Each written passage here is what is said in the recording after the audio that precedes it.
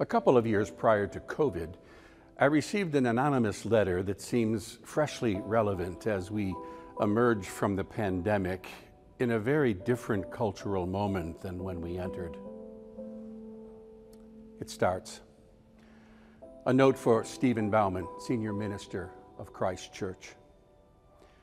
I'm writing to tell you how much your church has made an impact on my life for the last 7 years. I work not too far from the church and would visit sometimes on my breaks or lunches. During the last 7 years at this job, I've experienced some of the best times of my life, such as meeting my husband-to-be, the birth of my nieces and nephews, to some of my worst, my father's heart attack, my grandmother dying, my mother-in-law's breast cancer. When I needed a safe place to think, pray, find hope, get space, I would go to your church and light a candle and look at the beautiful mosaics or write names down on your prayer cards. This might not seem out of the ordinary, but I am not a member of your church, or any church for that matter. I am not one for organized religion. But I do like churches for their community aspect, their refuge, their being a gathering place for hope. I have found all those things at your church. And now that I am moving on to a new chapter in my life, I wanted to say thank you and would like this anonymous donation to be put towards candles, please. As I'm sure over my time here, I have lit nearly 100. Thank you to your church for being a place of hope and solace. My dear friend also found the road to your church when she moved to New York, and she and I would discuss what a special place it is from our two different worlds, perspectives, faiths. I told her I wanted to thank your church for years now, and now that I will not be here much anymore, since I am moving on to a new career, it's time I did it. So there it is. A nutshell snapshot of how your church has been an important place to me, and I thank you for that. I hope this donation helps bring light into other lives. Though she addressed her note to the senior minister, this sanctuary doesn't belong to me, of course. Our anonymous friend could just as easily have addressed her letter to each member of Christ Church who've thrown in with us over the years. That's one good reason to pass on the thank you.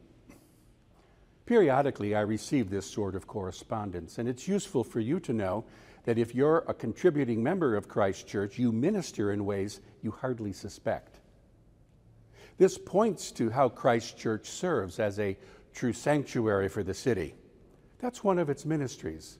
Its physical presence, open and hospitable, welcoming all who enter a space of spiritual depth and transcendence.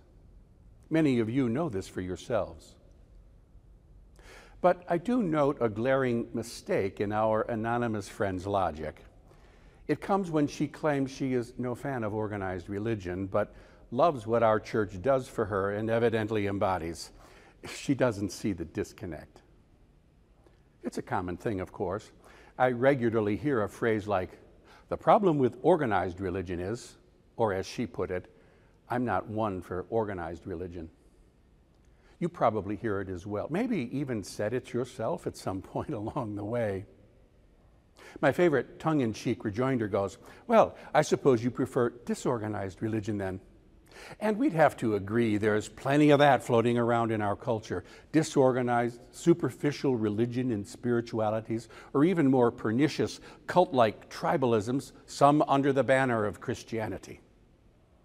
So I understand the feeling in the complaint. I have said it more than once. There's certainly bad religion in the world, and there are a lot of flawed individuals practicing what is essentially good religion. In fact, the only sort of people I know practicing good religion are flawed, which makes organized religion subject to the full range of human potentials, much like an organized government or hospital or PTA or hedge fund or basketball team. I regularly remind you that everyone has a religion, whether or not they're aware of it. It might be organized or disorganized, but there's no question every person has a fundamental set of core operating principles that motivates their various activities and perceptions of how the world works. Everyone has their God or gods to whom they offer daily obeisance. Our anonymous friend has hers. This was implied within her thank you. She was susceptible to receiving what we offer here. I say this because what we offer is embedded within these very walls, and she deeply appreciated what the enclosure of these walls afforded her. And these walls reflect an astonishingly long trajectory of human history.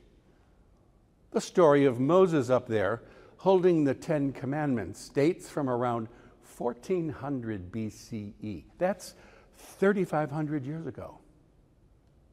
The rest of our tradition flows forward from there. So-called organized religion has produced this space we now inhabit. And that forward flow from the distant past involved many, many individuals, flawed though they be, passing on what they knew to a new generation. We call the best of what's been passed on wisdom or truth, embedded within a spiritual language involving symbols and rituals. The wisdom speaks of mystery, of things that are larger than our comprehension, holy things, sacred things, things that matter most of all.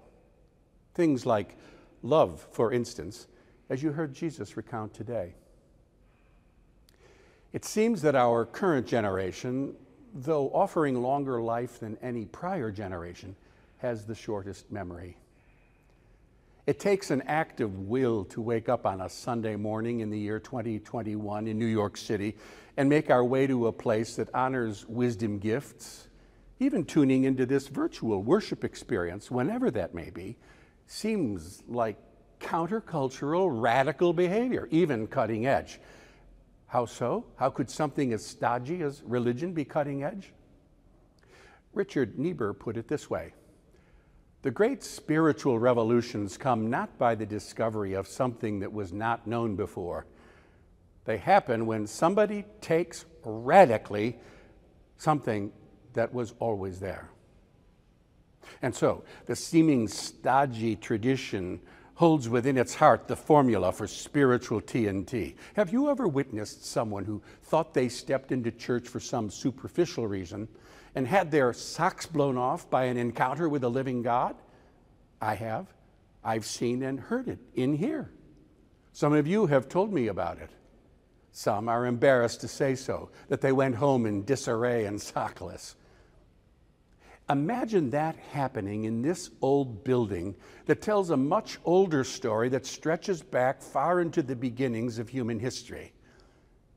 And as we've recently been wondering about the future of virtual church, we're still discovering the relationship between physical and virtual presence. Many have reported how meaningful virtual church has been for them over these last 2 years. But it's really important to affirm how this virtual worship is anchored in the tradition of a particular place and the people who have assembled there for a century. We think we're terribly clever, of course, susceptible to thinking that all-important wisdom is brand new or yet to be discovered. In fact, there is no new wisdom. It's all old wisdom. That's why it's called wisdom.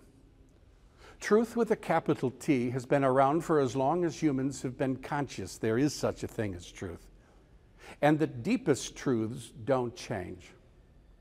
People change, times change, tastes change, weapons change, tools change, knowledge and technologies evolve, and so on. Lots of less important things change. But if I were to say, for instance, that the essential organizing principle for human life goes something like this: that we shall love God with all of our heart, soul, mind, and strength, and that we shall love our neighbor as ourselves, Does that sound like an out-of-date proverb? Or a truth that holds within it the promise of a revolution in the present age? I tell you, it's as fresh as a newborn baby and more potent than nuclear fission. And yet it's as ancient as humanity's ability to write it down. 3 years ago, last Wednesday, I participated in an interfaith prayer service at Sutton Place Synagogue, about 10 blocks from here, as a response to the Tree of Life Synagogue massacre in Pittsburgh, where 11 people were killed and 6 wounded, attending their weekly Shabbat. The service at Sutton Place followed a traditional Jewish pattern, but was led by Muslim, Christian, and Jewish clerics.